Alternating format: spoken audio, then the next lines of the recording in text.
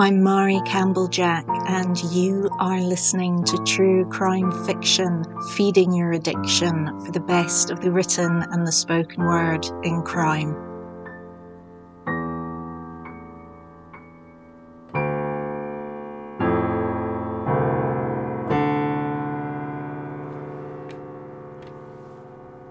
So before we get into this week's episode, which is an interview with Daniel Seton, the commissioning editor at Pushkin Press, I have a little bit of news about my first novel, Self-Help for Serial Killers, Let Your Creativity Bloom. Unfortunately, I'm not going to tell you it's got a publisher yet because these things take a very long time. But it is part of the Capital Crime and Amazon New Voices Award, which is really exciting. So at the moment, the award is open for people to vote on. All the entries that qualified are up there, and you've got a prologue and a first chapter.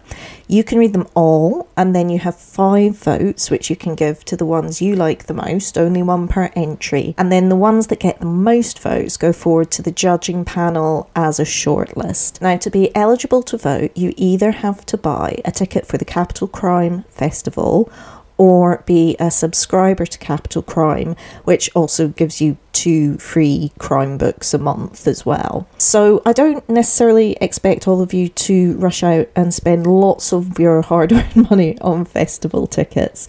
That's quite a lot of me to ask for you. But if you do fancy subscribing, or if you already have a subscription, I'd really appreciate if you could take the time to read the chapter of Self-Help for Serial Killers and to consider giving it 1 of the votes that you have. Now, if you can't afford any of that, that's totally fine. I know what that's like. I'm not going to think any worse of you. You're already listening to my podcast, which means you're a pretty cool person.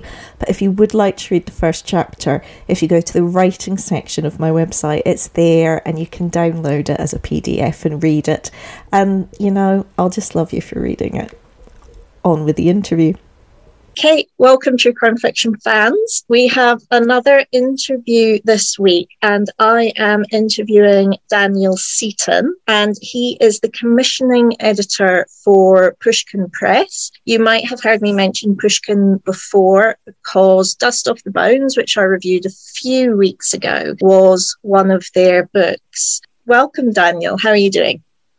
I'm great, thanks. Thanks for having me on. It's a pleasure. Now, I think a lot of people will probably understand what an editor does in publishing. Quite a well-known job title, but what does a commissioning editor do? Well, the commissioning bit basically means that I acquire books. So it's a large part of my job is reading around and just looking around for books that we could acquire and publish. Whereas, if I didn't have commissioning in my job title, I might work on books that someone else acquired. Would we say you're one of the first hurdles in the publishing house? I never thought of myself as a hurdle before, but I guess I am. In practice, I'd say the majority of what we publish, I acquire a crime part of our list, the children's part, the literary fiction part. Because of our focus as a publishing house, most of what we publish is in translation, or at least from abroad. So that maybe perhaps changes like how I come across books. My first contacts are with agents, but also with translators. And I guess I'm the first hurdle that they have to get across if they want us to pay attention. I guess I see it as a hurdle because as a writer, it feels like there's a lot of hurdles you have to get over before you can get to even having a contract, let alone having your book on a shelf. So I don't know, we maybe view it slightly more negative way than the people who are actually doing the job. Do you speak a lot of other languages? Are you reading books in other languages, or are you reading the translation before you decide you want to print it? So I read in French. We also have our publisher who reads in German. So English, French and German are the languages that we read. We can read submissions within the publishing house. But for the languages that we can't read the entire book in its original language, in that case, we have readers that we trust in other languages, who read books for us and give us their opinions. Very often we'll have sample translations submitted, which give us at least a flavour of. French I find is a particularly useful language to be able to read in, because often I've been able to read, for example, like a Japanese crime book I can't read Japanese, but it's already been translated into French. I'm able to read the French edition because they're much more open to translations. It's like a kind of bridge language, actually. I did notice that Pushkin does have a huge international outlook, and there's just authors from everywhere. And particularly in crime, I feel like crime in the UK, it's all very UK based, and we have a real focus on a sense of place in crime as well, like the city, the countryside. And it's a bit of a cliche now to be able to say, oh, the most important character is the city in this book, with quite a wide scope of reading. Do you feel that different cultures approach genres or even just the act of writing a book very differently? Is there sort of anything that we can learn from other cultures and how they do this? Yes. There's a lot of crossover, but through acquiring for Pushkin Vertigo, one of the really interesting things that I have learned is that the countries do have these different crime cultures with different focuses and different strengths. I think initially we acquired quite a few French classics. There's a real strength there in the kind of noir tradition, obviously, since they gave us the word. And another, and perhaps the most successful for us in terms of books that we've acquired in translation, the most successful, the most fruitful foreign crime culture for us has been Japanese crime.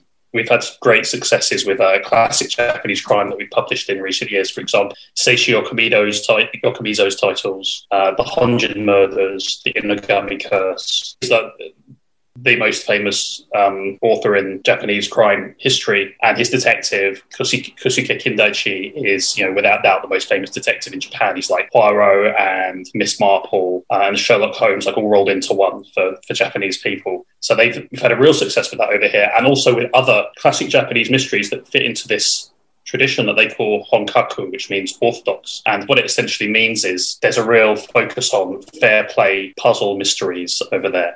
So all the clues are there in the book, and it's up to you to be the detective and solve the case yourself. That's a tradition that I feel like we strayed away from in the West. Readers in Japan really loved and kind of cherished it and have preserved it throughout all this time. So it's still going strong over there in a way that perhaps it isn't over here. And that's really interesting. It's something a bit different, but it's something that was inspired by British and American crime writing of the Golden Age in the first place. So it's very recognisable, very accessible. I think that's why people have responded so well to it. That's really fascinating, actually, because I would think that kind of mystery, that's very Agatha Christie. So it's quite interesting that another culture takes that and runs with it themselves. And as these people fall out of fashion a little, almost in a way sells it back to us, which I guess is kind of like what's really interesting in culture is how different countries and cultures take things and change them and mold them. So do you think that in general there's maybe a fascination with Japan as well, because it is a very different culture from Western cultures, and I think partly exploring a different world is the attraction to readers? Definitely. Yeah, that's certainly something that I enjoy when I'm reading. I always love to go somewhere different. And we do find that Japan in particular is somewhere that people love to go. It's a culture that people are really fascinated by. That's got to be one of the reasons why people have loved these books so much. But also, yeah, it's the fact that it's something new, but that draws from something that is so loved in this country, which is Golden Age classic crime. And what I think is also really interesting about the Japanese crime tradition is that you have this honkaku tradition of classic fair play mysteries. But you also have what they call like shin honkaku, which I think translates as like new orthodox, like kind of a modern like reboot of that tradition. Supposed to have started with the Decagon House Murders by Yukito Aetsuji, which is another book that we publish. And that is all about taking that to the next level, just increasing the ingenuity of the puzzle involved, increasing the emphasis on the puzzle elements. Certainly a lot of Shin Honkaku puzzle mysteries that are published in Japan these days involve all sorts of unusual elements like time travel or the dead coming back to life, just to make the mystery more complex and interesting. That's really interesting, because I've always enjoyed learning about different cultures, and of course a great way to do that is through reading, particularly if the author is really authentically immersed in that culture rather than, say, just a tourist. But I've often wondered how close that interest in a different culture is to enjoying things like fantasy and sci-fi, because even although the fantasy and sci-fi aren't real, they're still very much about traveling to a different time and a different place and looking at different ways of being human and interacting. Yeah. So you'd really recommend Japan for crime. With your reading, are there other countries which you think are particularly good at specific genres? And I mean, we are crime focused in this podcast, but let's just talk about everything, because you can cross everything over. It's hard to pick, really. I think that what's interesting about crime is that the cultures are more distinctive and more particular to that country. Whereas when we're getting into the realms of literary fiction, for example, I find that there's more of a kind of unified international literary fiction world and culture. I obviously read French, so I have quite a lot of focus on French fiction.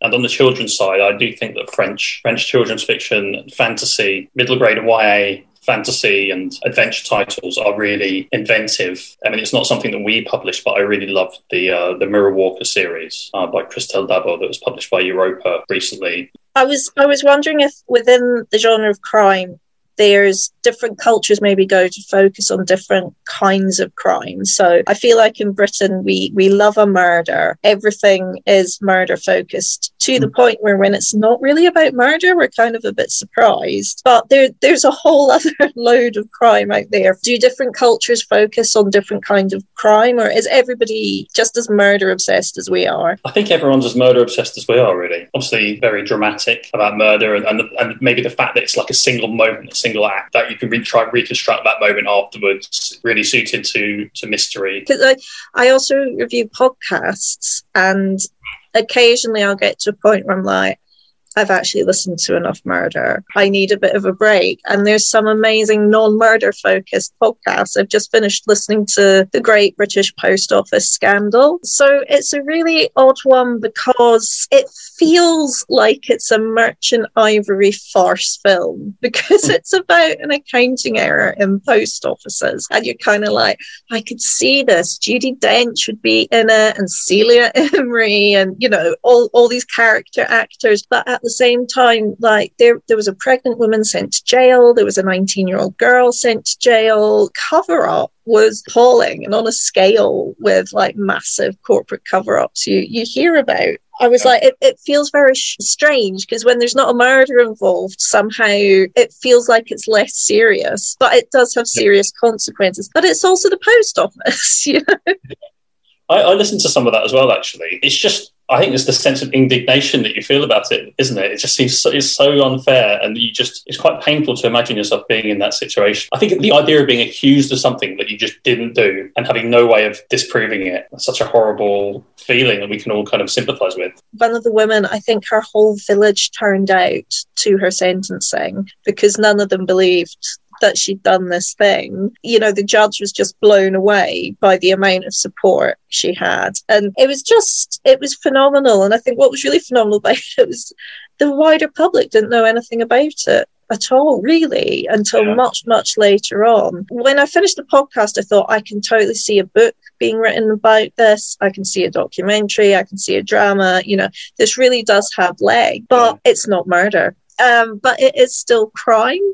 And I guess I'm kind of fascinated a bit about crimes where there isn't blood and how we react as a culture and like as individuals as well. I was thinking that recently. I read a book that I really loved. It's An Air That Kills by Andrew Taylor. It's like the first book in his Lidmouth series, which I'd heard about before, but I'd never read any of them. I don't know if you're familiar with them. They're historical fiction. They're set just after the Second World War in a fictional village called Lidmouth, and it's like he really creates that world in detail, and it's so successful. I loved it, but for the first maybe 70% of that book, there's no murder. You know, I started to think, maybe there's not going to be a murder, but that's absolutely fine, because I'm so gripped by this. You don't need there to be a murder. And actually, well, spoiler alert, but there is a murder at some point in the book, but it's not as foregrounded as you would expect from most crime fiction, and yet it works. I think it's sometimes just about writers having that spark of imagination to turn something and twist it so you see it in a slightly different way, isn't it?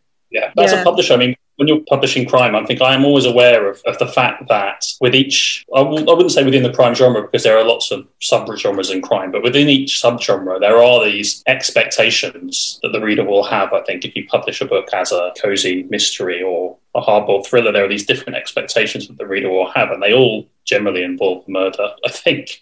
So the challenge is to stick to those conventions enough to satisfy the reader, to have enough originality that it stands out. As readers, we want something that we expect, but also we do like something new that's going to surprise us. So there's a bit of a tension there to give people sort of the parameters they expect, but also something new. So I read quite a lot of true crime, and I listen to quite a lot of true crime, because when I was writing my novel, I was like, well, listen to the source material. You wouldn't write a historical novel without kind of going back to the original historical words and the people you're talking about. And one of the things that hit me after listening to a lot of true crime was, I think this is mismarketed. I think what this actually is true horror. I'm now a bit obsessed with the fine line between horror and crime and where that actually sits. And I think when you start looking at things, you can really see that. Silence of the Lambs, is that horror or is that crime? I think you could argue for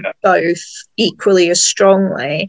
12 Years a Slave, that's a historical non-fiction book, but I think you could also argue for that to be true crime as well at the same time. So I think a lot of these genres and subgenres that we put up are much more malleable than we maybe think they are. Yeah, and maybe sometimes, looking at it from the publisher's perspective, maybe it's the industry that makes you think in those categories. And maybe it's good to remember that sometimes the readers see more overlap between them than you might. You can see how it's useful from a marketing perspective to kind of go, this is what this is. So if you expect this is what you're going to get. I also think the genre might well be in the eye of the beholder at the end of the day, and how readers themselves choose to interpret a book.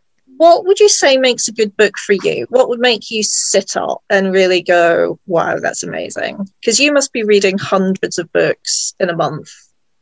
Yes. Yeah, I'm not sure if I read hundreds of full books in a month. Yeah, I read a lot of submissions. I mean, it's a really tough question, especially if we're talking about crime. There are, as I said, there's so many different sorts of types of crime, different aims, appealing to different groups of people. It's difficult to pinpoint one thing that makes them all good. But I'm always looking for something that takes me somewhere else. I've had to boil it down. Like the one thing in common, I think, that pretty much all books that I enjoy have, is that they take me somewhere else. And I think the key to that is, character, plot is extremely important, but I think that perhaps atmosphere is underrated, as a key element of what makes a good book. And I think that kind of that atmosphere, that sense of being somewhere else, just the believability really of the book, I think it all just comes down to the right level of detail, the right level of specificity. When that happens, then something magical happens, and you're just absorbed by the book, and that's perhaps what I'm looking for. It could be going anywhere. It could be going to like a dingy cafe in like 1950s London, or some kind of fantastical fantasy world, or cozy drawing room of a country house in the 1930s or something. It doesn't really matter where you're going, but I just want to go somewhere. I think I know what you mean. It's when you open the page and everything else falls away in the world and you're just there in it. Yeah, those are the kind of books where I'll be at work and at lunch I'll be like, oh God, it's 4 hours till I can get home and read my book. And that's the main object of the day, is to start reading it again. And then when it finishes, you're kind of really sad that you can't read it again in the same way. It's lovely.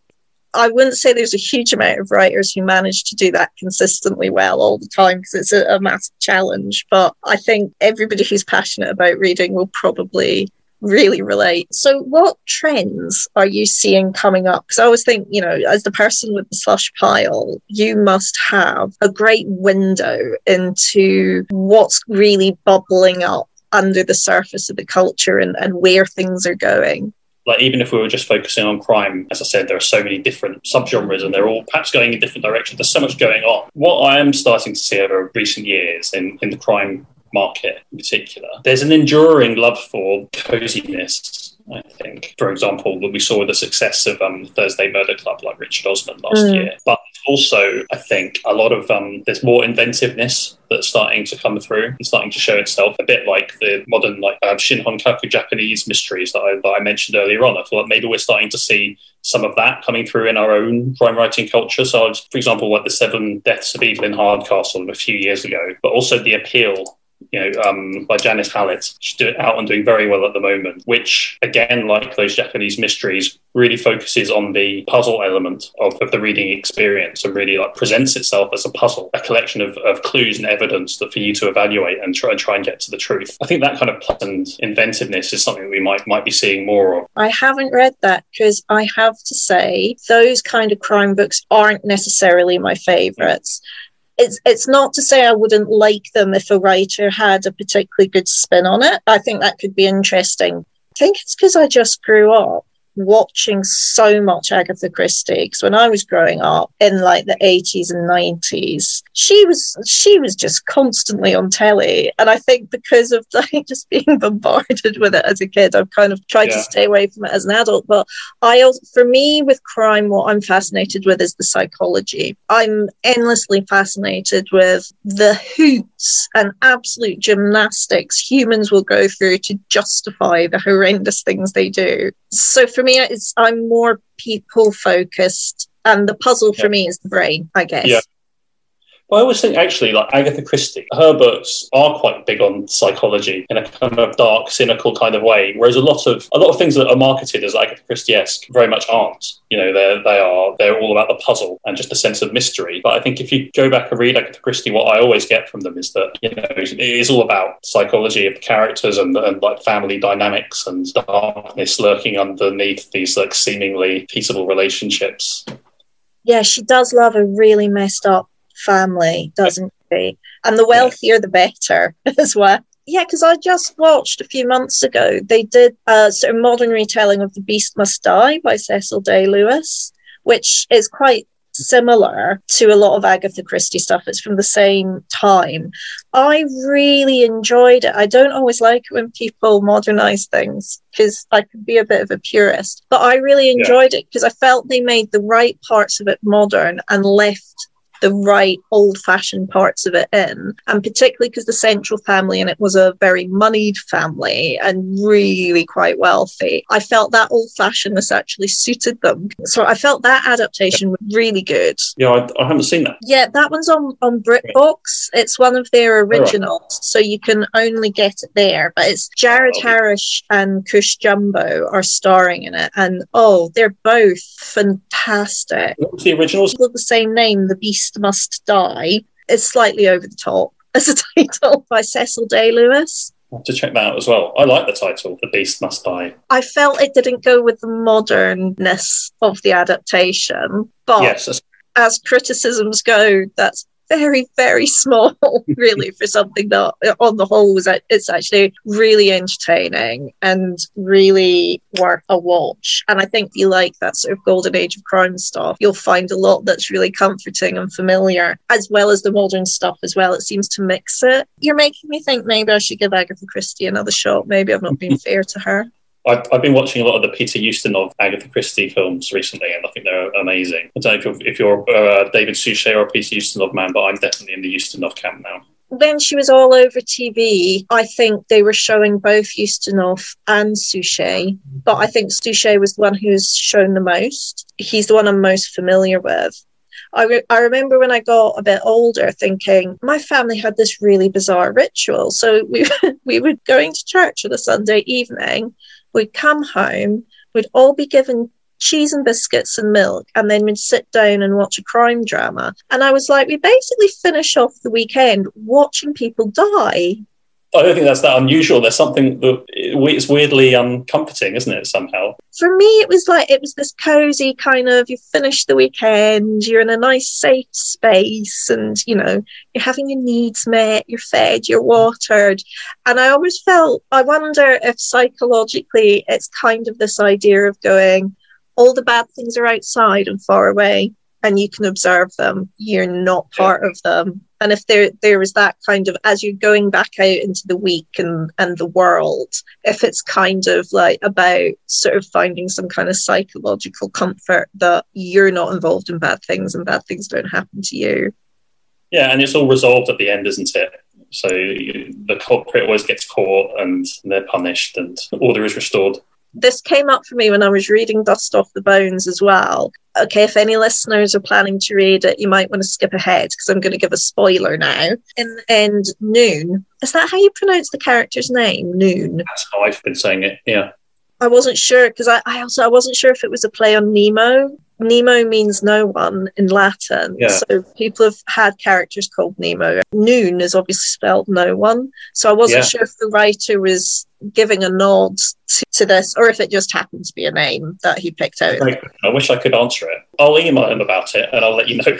One of the things that kind of made me sad was in the end when Noon got shot and they burnt the ruined hut he was in. For me, justice is going to court and having everybody able to have their say and everything out in the open. And I know our court system isn't perfect and gets things wrong as well. But just shooting someone, I'm like, that doesn't feel like justice to me. Very common, particularly like in American crime. Oh, we've shot him, he's dead, that's it. And I'm like, no, I think if punishment's really what you're going for, then you need to have a trial and jail. But if justice is what you're going for, you definitely need to have the whole story out. But then I kind of felt Howarth was talking about a real situation that has never had any justice. So maybe that was the correct ending for the book. The almost genocide of the Aboriginal people, which is what Howarth is really talking about, should leave people feeling a bit unsatisfied. I don't think it would have been fitting, really, if there had been the scene where they go to court and then everyone agrees that the massacre of the Indigenous people, the Kurong people, happened and everyone was punished and everyone accepted what happened. There was a resolution there because I think it's talking about this legacy of historical violence that still hasn't been resolved even now. I think it feels like finished business at the end of that book. There is still stuff that needs to be faced up to and accounted for. Not just Australia's past, but in all of our... Theme that I see coming up more, both in podcasts and in books. One podcast I listened to recently, Thunder Bay, which is excellent, is about the deaths of Indigenous teens in a specific city in Canada. There's been a lot over the decades. The journalist sort of investigates it all, and it basically turns out there is a serial killer and it's racism, because the racism against Indigenous people is appalling and these children are totally denied any of their rights. And I just thought it was an incredibly clever way to spin it as true crime, but move it out to be something that's much more sociological in what it's trying to do. So I think there is a trend of people using crime to talk about these much, much bigger issues that are really quite complex. And I love the fact the character Henry Wells didn't succeed. I thought that's kind of much more like life. It's so very rare that one person on their own totally makes a difference and changes everything. It has to be like a confluence of so many things happening to make that difference. I mean, I felt sorry for Henry because he was so hopeful. At the same time, I loved the fact that it was real. For listeners, I'm going to stop talking about that book now, so you can start listening again if you have skipped forward to not have spoilers. Definitely buy it if you haven't bought it already. Dust Off the Bones by Paul. I'm interested to see what the reception is like, particularly in Australia. The reception for Only Killers and Thieves, the first book in that series, was amazing. So I think there's a lot of people waiting for it over there. So we've talked quite a bit about crime and the subgenres in crime. Are there any subgenres you hate, like absolutely hate in crime? I don't think so. I'm quite omnivorous when it comes to books in general, really. I like to browse here and there and sample a bit of everything. One thing that I just can't really get over is books that are narrated by inanimate objects.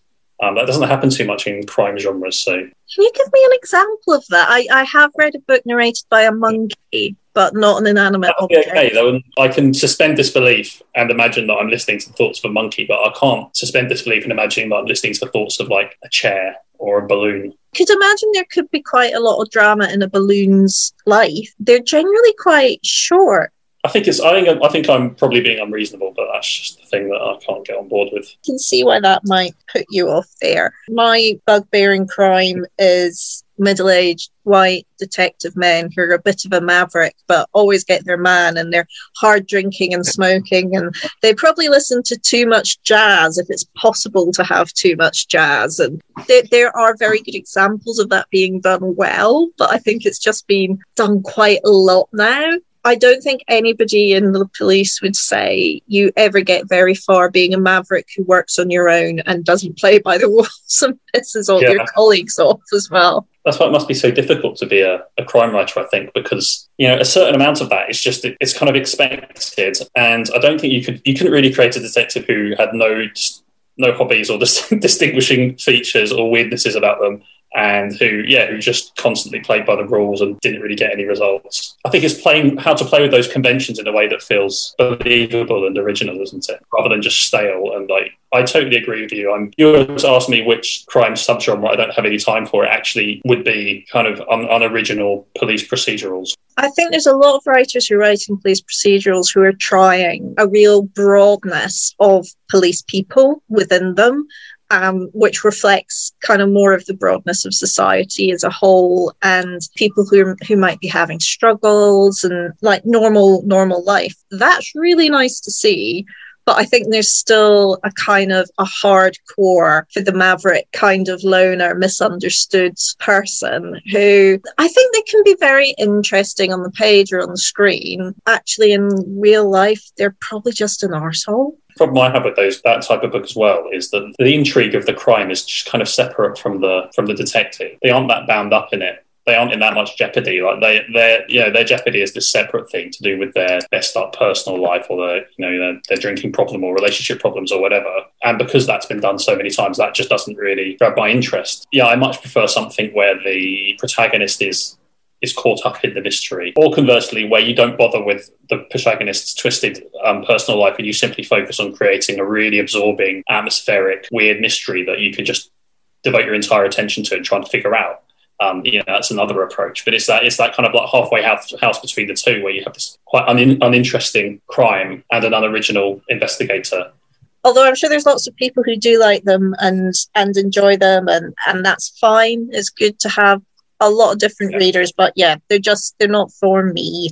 Fire round with you. Favourite ever crime fiction? An Instance of the Finger Post, Ian Pears. Favourite detective?